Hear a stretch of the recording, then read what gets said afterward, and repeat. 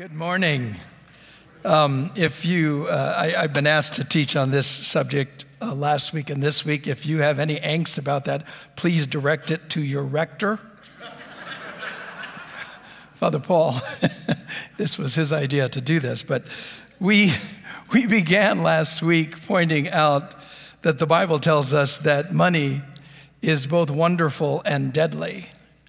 It's wonderful because the story of God's people is that God, as the creator, wants to provide for his creation. So let's listen to Jesus on this point. This is out of the Gospel of Luke. It says, Jesus said to his disciples, "Therefore I tell you, don't worry about your life, what you'll eat, or about your body, what you will wear. For life is more than food, and the body more than clothes. Consider the ravens. They do not sow or reap. They have no storeroom or barn, yet God feeds them. And how much more valuable are you than birds? Who of you, by worrying, can add a single hour to your life?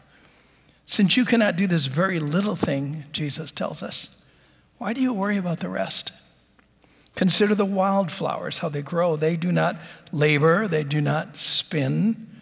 Yet I tell you, not even Solomon in all his splendor was dressed like one of these flowers. If that is how God clothes the grass of the fields, which is here today and tomorrow is thrown into the fire, how much more will he clothe you, you of little faith? And do not set your heart on what you will eat or drink. Do not worry about it.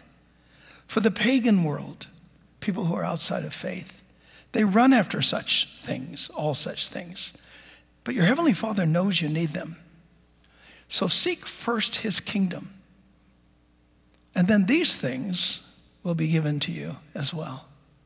Jesus is simply saying, don't freak out about life. Ravens, they don't sow, reap. These are birds. They don't even tithe. Yet God feeds them, and God cares for them. So he's saying, God cares for you too.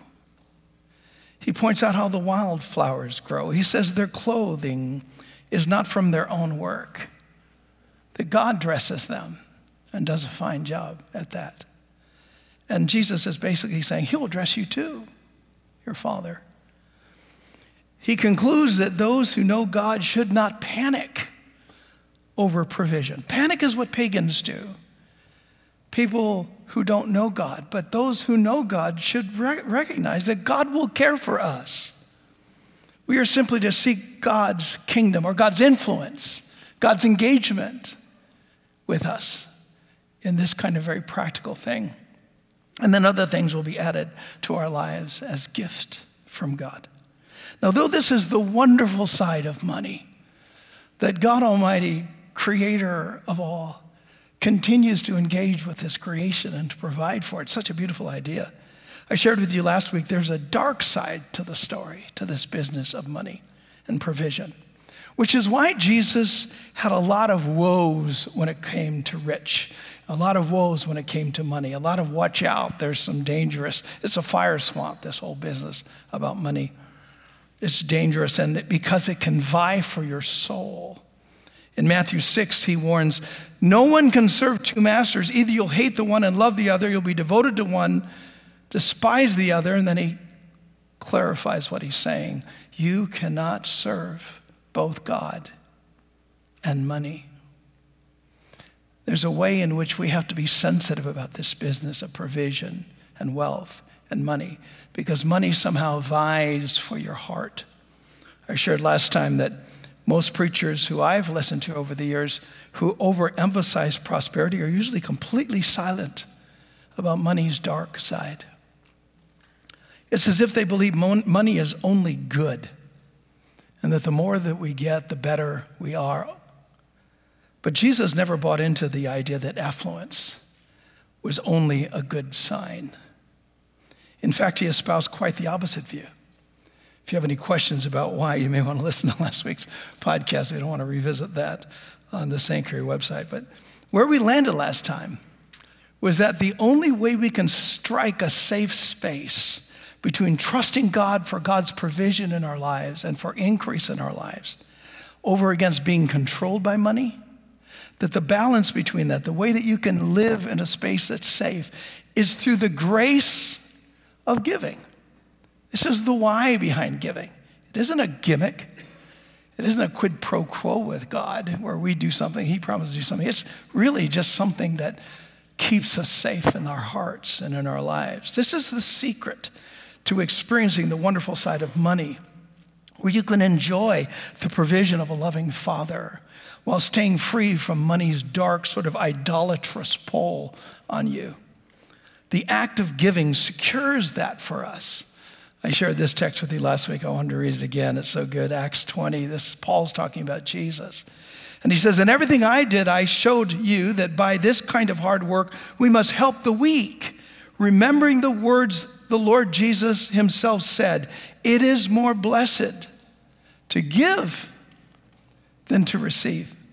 This is saying there's something better than getting what you want. There's something better than always getting what you want. And that is giving to everything you want. Giving to things that stir you and engaging with helping others around you. There's a kind of life that is afforded to us and open to us where we live in a kind of joy of giving. There are scads of biblical injunctions on the subject of giving, along with lots of ways the historical church has talked about this.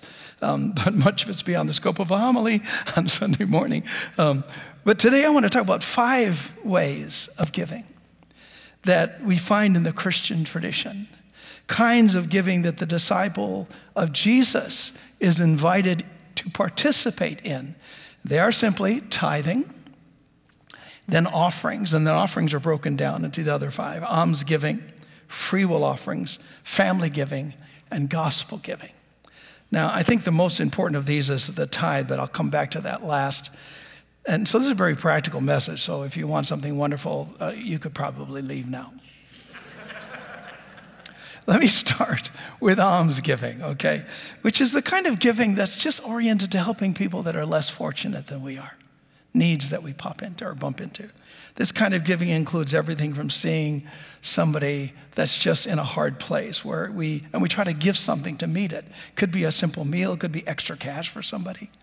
It could be the nudge to help with some finances when you see or hear about a disaster, earthquakes, fires, floods, tornadoes, anything like that, where there's this impulse that you want to say, what can I do?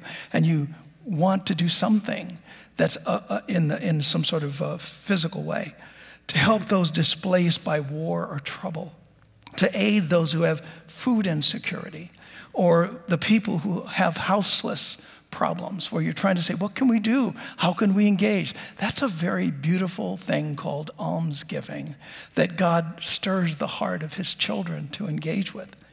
This is from the Apostle Paul, who was speaking of a deep crisis that the church had seen about a famine that was going on around them. He says in 2 Corinthians 8, "And now, brothers and sisters, we want you to know about the grace that God has given the Macedonian churches. In the midst of a very severe trial, their overflowing joy and their extreme poverty welled up in rich generosity. For I testify that they gave as much as they were able and even beyond their ability, entirely on their own. They urgently pleaded with us for the privilege of sharing in this service to the Lord's people," they were giving. "And they exceeded our expectations. They gave themselves first of all to the Lord, and then by the will of God also to us." So they were meeting this physical need with financial strength and gifts that they would bring. And the takeaways here is that there was a real physical need that stirred the church when they heard about it. And they gave as they were able. This was not a set amount. This wasn't like the tithe, which is 10% that's predetermined. This was up to them, motivated entirely on their own. No one was trying to psych them into it or to manipulate them into some sort of a false promise of extra blessing. And let me just sidebar and say this. Always watch out when you hear somebody say, if you give to this, God will do some special blessing for you. In the church historical, this is called the sin of simony. This is Simon in Acts 8, when he saw the blessing of God coming through the apostles' hand, offered them money so he could participate in blessing. Whenever you attach blessing to money in terms of extra grace or something, it's called the sin of simony. This isn't the reason we give. They gave themselves first to the Lord and then to the project. I love that. There are no hard, fast rules in this area of giving. Just give to what you want, when you want, how much you want, however much you can. It's beautiful space. Paul continues a few verses later to show the joy in this kind of giving. He says in verse 7 of chapter 9, each of you should give what you have decided in your heart to give, not reluctantly or under compulsion, not to keep up with other people, not to try to secure some blessing. Just, God loves a cheerful giver. I love that. This is the giving that brings cheer. The same rule applies for other kinds of giving beyond alms. There's this free will category, which is just you like a project and you want to give to it. I mean, it could be something like a special offering for a ministry initiative, a church building project, a missions work, St. Jude's Hospital for Kids, Meals on Wheels. I mean, just anything that you look at and you think, oh, that's awesome. I like that that's going on. And you choose to give toward that. That's free will offerings. Then there's family giving. This is an actual category of giving. God wants you to bless your family. You know, not just bless the kingdom. God wants you to use your strength to give blessing to your family. This is out of 1 Timothy 5. And whoever does not provide for his relatives, and especially his family members, has denied the faith and is worse than an unbeliever. Proverbs 13 says, a good person leaves an inheritance for their children's children. In other words, if you're thinking about leaving something for a second generation from you, that's a beautiful thing. That's a holy thing. Now, obviously, this is a result of long-term planning, not necessarily short-term planning. I mean, you're not supposed to provide for, your children's children and, invest in the lotto, trusting the Spirit to help you. I remember when we were pastoring, this is our third church we've been involved with, and in one of the churches, we were in one of those stretches where we were building, and man, we could use every dime we could get our hands on. And I was standing in front of the congregation. I said, hey, you all know that we're in this building season and everybody's sort of sacrificing. I said, I want you to know something. I said, I've been saving now for a number of months. I've got $2,000. And I said, let me tell you what I'm going to do with that. I'm going to take my family on vacation to Florida, and I'm going to waste it on them. I said, you know why? Because I love my family more than I love this church. Doesn't mean I don't love the church. Doesn't mean I'm not sacrificial for the church. We are. But we love our families too. It's important that you're not just giving to everything other than your family. And then the fifth one is gospel giving. This is the kind of giving that's associated with the 100-fold return that you probably heard about in the Gospels. We'll come back to that in a moment. It's primarily about those who leave the marketplace and enter into full-time ministry. And they need God to extra bless in that kind of situation because they're not working in the natural kind of way by farming or business or that kind of thing. You'll have to snoop that one out to see what the essence of that is. But now let's shift to this tithing business. It's a biggie. There are facts and foibles to address here. So let me start with the facts. Really 3 sweet facts about tithing. First of all, it appears in the Bible before the law of Moses is given. So it seems that to be a thing not based upon law, but based upon relationship. And it seems to be a declaration of a relationship that we have with God. Giving the tithe, which is 10% of your income, is a declaration that God is the source of everything you have. Of the reason you can even make wealth is that God somehow, the energy of even being able to work is accredited and assigned to God.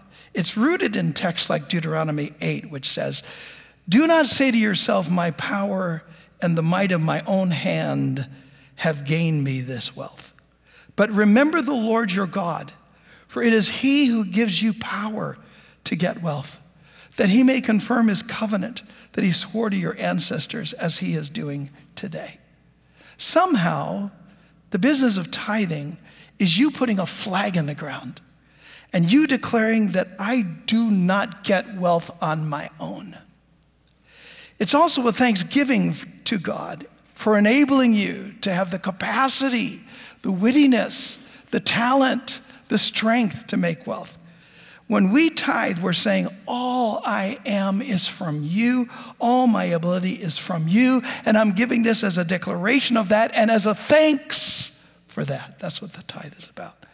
The miracle associated with this specific kind of giving, this tithe, is that it opens more space in your soul for contentment, strength, discipline, wisdom, and it quashes things like greed, fear, and it makes your life more enjoyable.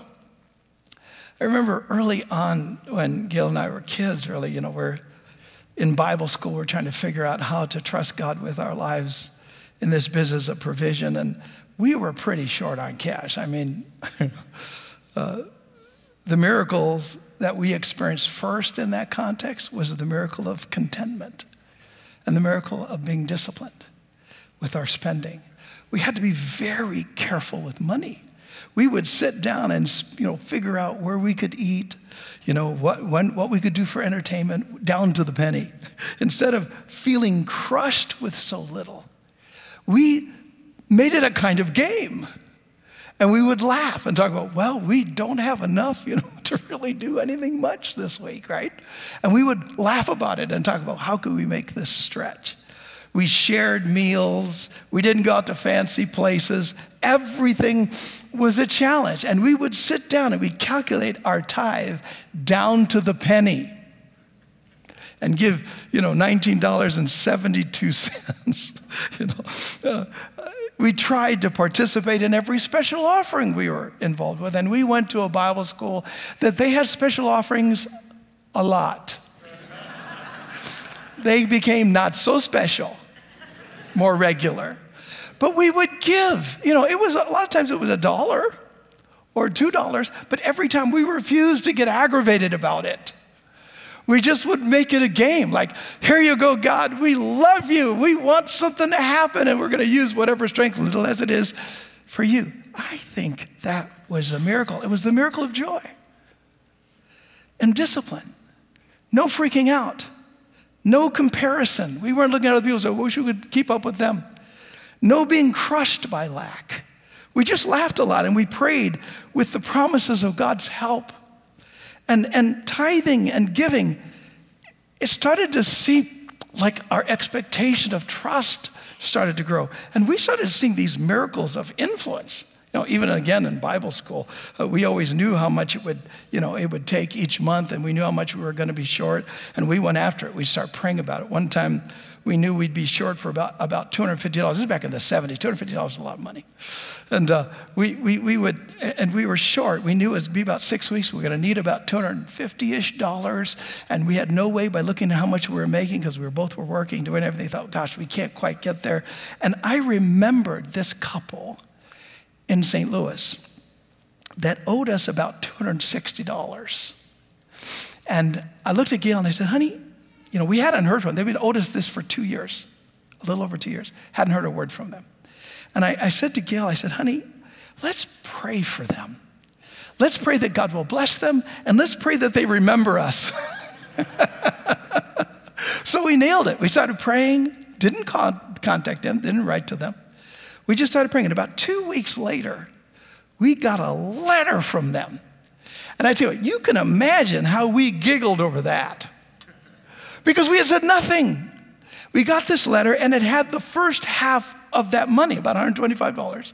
And they said, we think we can get this to you in about another month. We'll get the other $125 to you. And it ended up that with a couple of installments within the timeline we had, we were able to keep up with that money that we needed. I mean, Shandai, baby. Let me give you one more. There's so many of these beautiful, precious God, you're a God who really sees. You see us. This one, we were in another in season, and even though our regular bills were all met, we were very diligent about that. It was coming to Christmas, and we had nothing extra, nothing for gifts for each other, and nothing for gifts for family, and that kind of thing. And I remember Gil said, let's pray about that. I mean, it's a silly thing. I mean, it's not a real need. It's a extra. But let's pray. And I said, well, hey, let's pray for something extra to pop up for me to do. I mean, I'm working and stuff, but I have a little extra time in the afternoons. Maybe I could find something. And so we started praying about it. God, would you open up some opportunity and help me find it, where I could do a little extra work for these next few weeks before Thanksgiving, so about 6 weeks before Christmas. I said, would you help me find something? So I'm walking out on the parking lot at the Bible school about 3 days later after we started praying that. And I'm walking, and about 15 feet from me, I heard a guy say, I don't know, we're looking for somebody that can work in the afternoons before Christmas. And I looked up and I said, I'm your guy. And I got that job. I was working on that, and I remember when I was working, I was stocking shelves in this place, and I was thinking, this is your gift to me. It was so fun going to work for this, whatever, $3 an hour, whatever it was. It was so fun. Miracles are not magic tricks.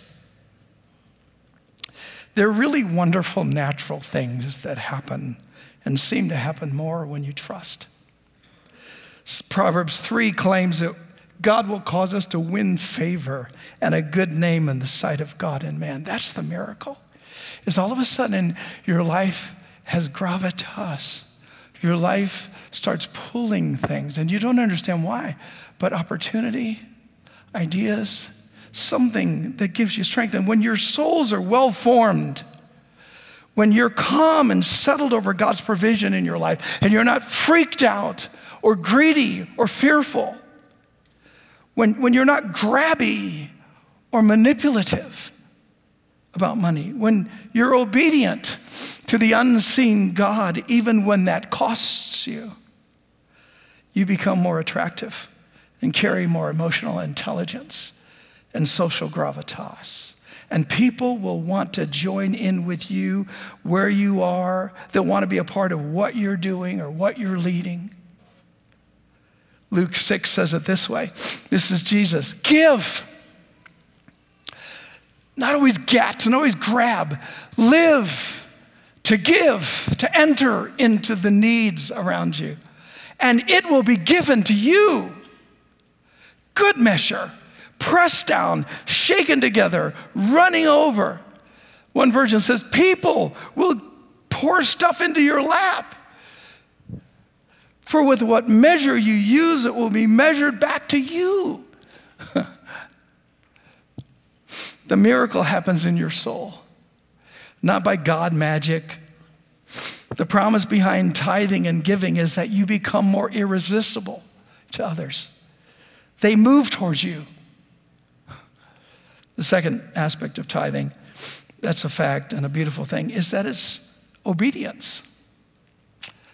It's a thing of obedience. It's not a thing of free will. All of us are asked to tithe. Same sacrifice.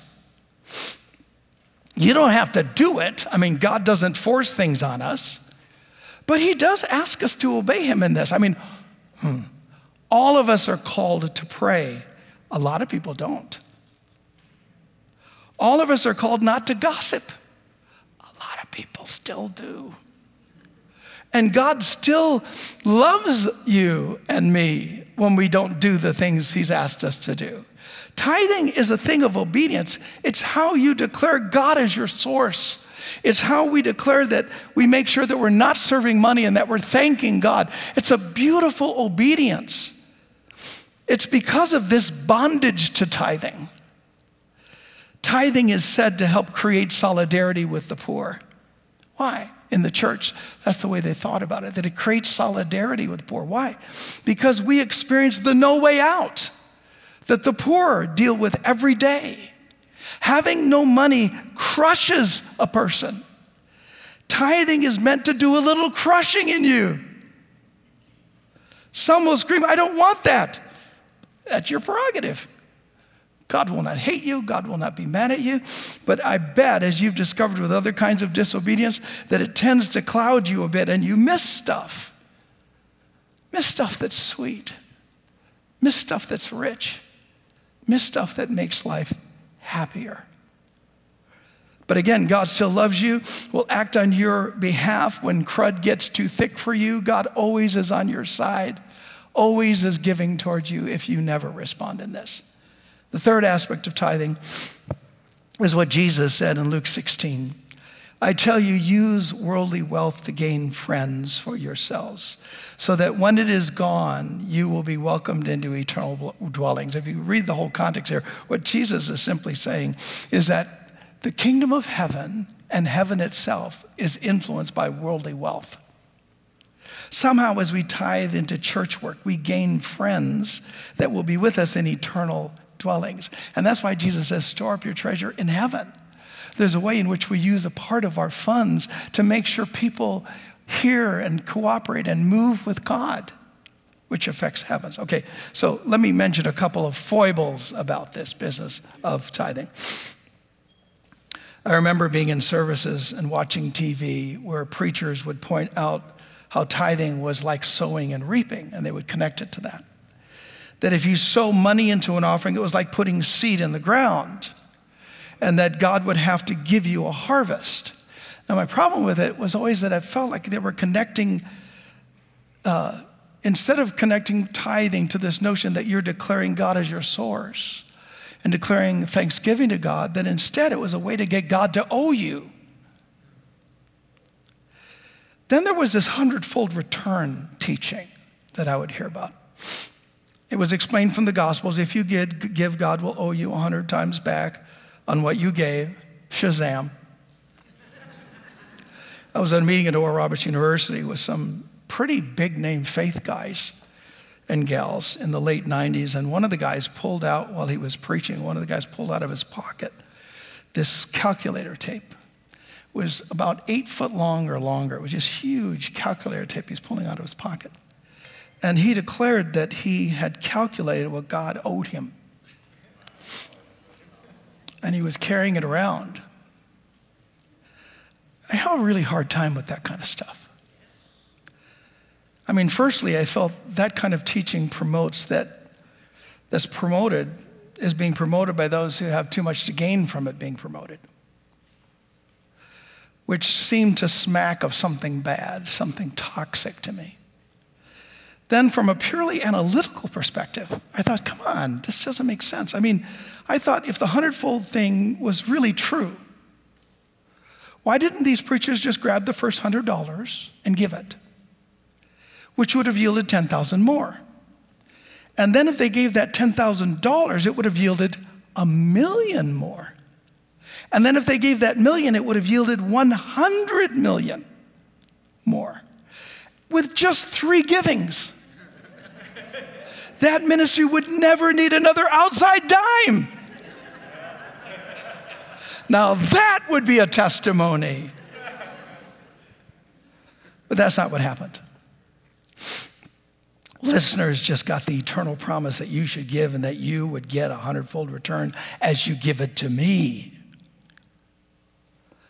I don't think giving is supposed to be a money scheme or a personal promise of magical money coming back to you. I think it's supposed to be a love story of a father who actually sees. Another foible about this had to do with the threats of not giving. Things like if you don't tithe, you're robbing God. Now that's an actual Bible verse that says that, but it's in the First Testament, under the law of Moses, which carried a curse for those who broke it. Let me get that monkey off your back in one fell swoop here, Galatians 3:13. Christ has redeemed us from the curse of the broken law by becoming a curse for us. Touchdown, Jesus. Giving under Jesus is never a legalism. like it was under the First Testament. It's always the grace of giving. Giving is not a gimmick. It is a relationship with God. All right, so a couple of housekeeping issues. Who do you give the tithe to? At Gungor. That's your business, really. Who you give the tithe to is your business. I think your local church where you attend makes sense because that's the group that's tending to your pastoral needs and working with you to reach the world, but it's not a legalism. Can you split your tithe? Maybe. Pray about it, think it through. Do you give 10% of your net or 10% of the gross on your paycheck? Up to you. What's your confidence level? Pray about it. What do you sense is right for you? It might change in different seasons. Should you tithe from your business? Maybe, maybe not. I mean, church organizations tithe what comes in. The Diocese of St. Anthony tithes from what comes in, the full 10% of everything that comes in. But in Wisconsin, the church I pastored there, we had a bunch of farmers. Tithing would have killed them financially. They were living off about 6% of their milk check for their whole personal needs. If they'd have tithed, they'd had nothing. Sorry, this isn't all black and white. But because the world of giving is all relational, it's more art than science, more play than rigid demand and compliance. So, in conclusion, the best words a preacher can say. Remember, you don't have to give a dime in an offering, and you can refuse to tithe, and God will still be your provider. You don't earn provision by giving. You never want what you've earned from God, to be honest with you. You want what Jesus has earned for you. But giving secures a kind of sense of trust. Why giving is so important and helpful is that it expands our faith. To be able to more easily trust God as our provider. It trains your soul. It cleanses the anti-faith stuff like fear and dread. And it rips through that stuff and it builds hope in us. We must give, not to manipulate God or to enter some quid pro quo thing, but to cleanse our souls from greed, from fear. Giving is to provision what fasting is to prayer. Remember Jesus, there were incidents where Jesus would say, the disciples came to him and said, why can't we help this? Jesus said, you need some faith and prayer.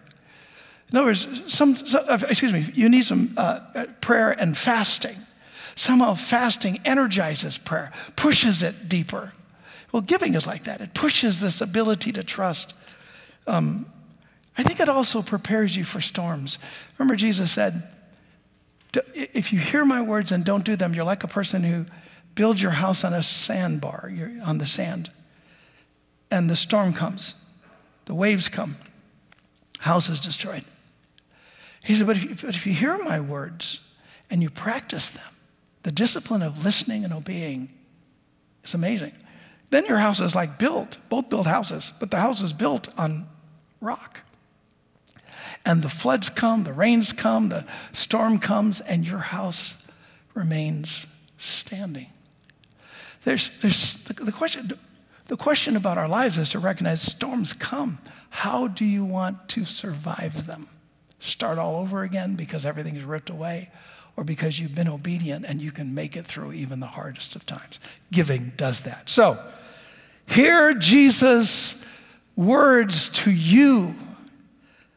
Your Father knows you have needs. Your Father will take care of you. Do not fear.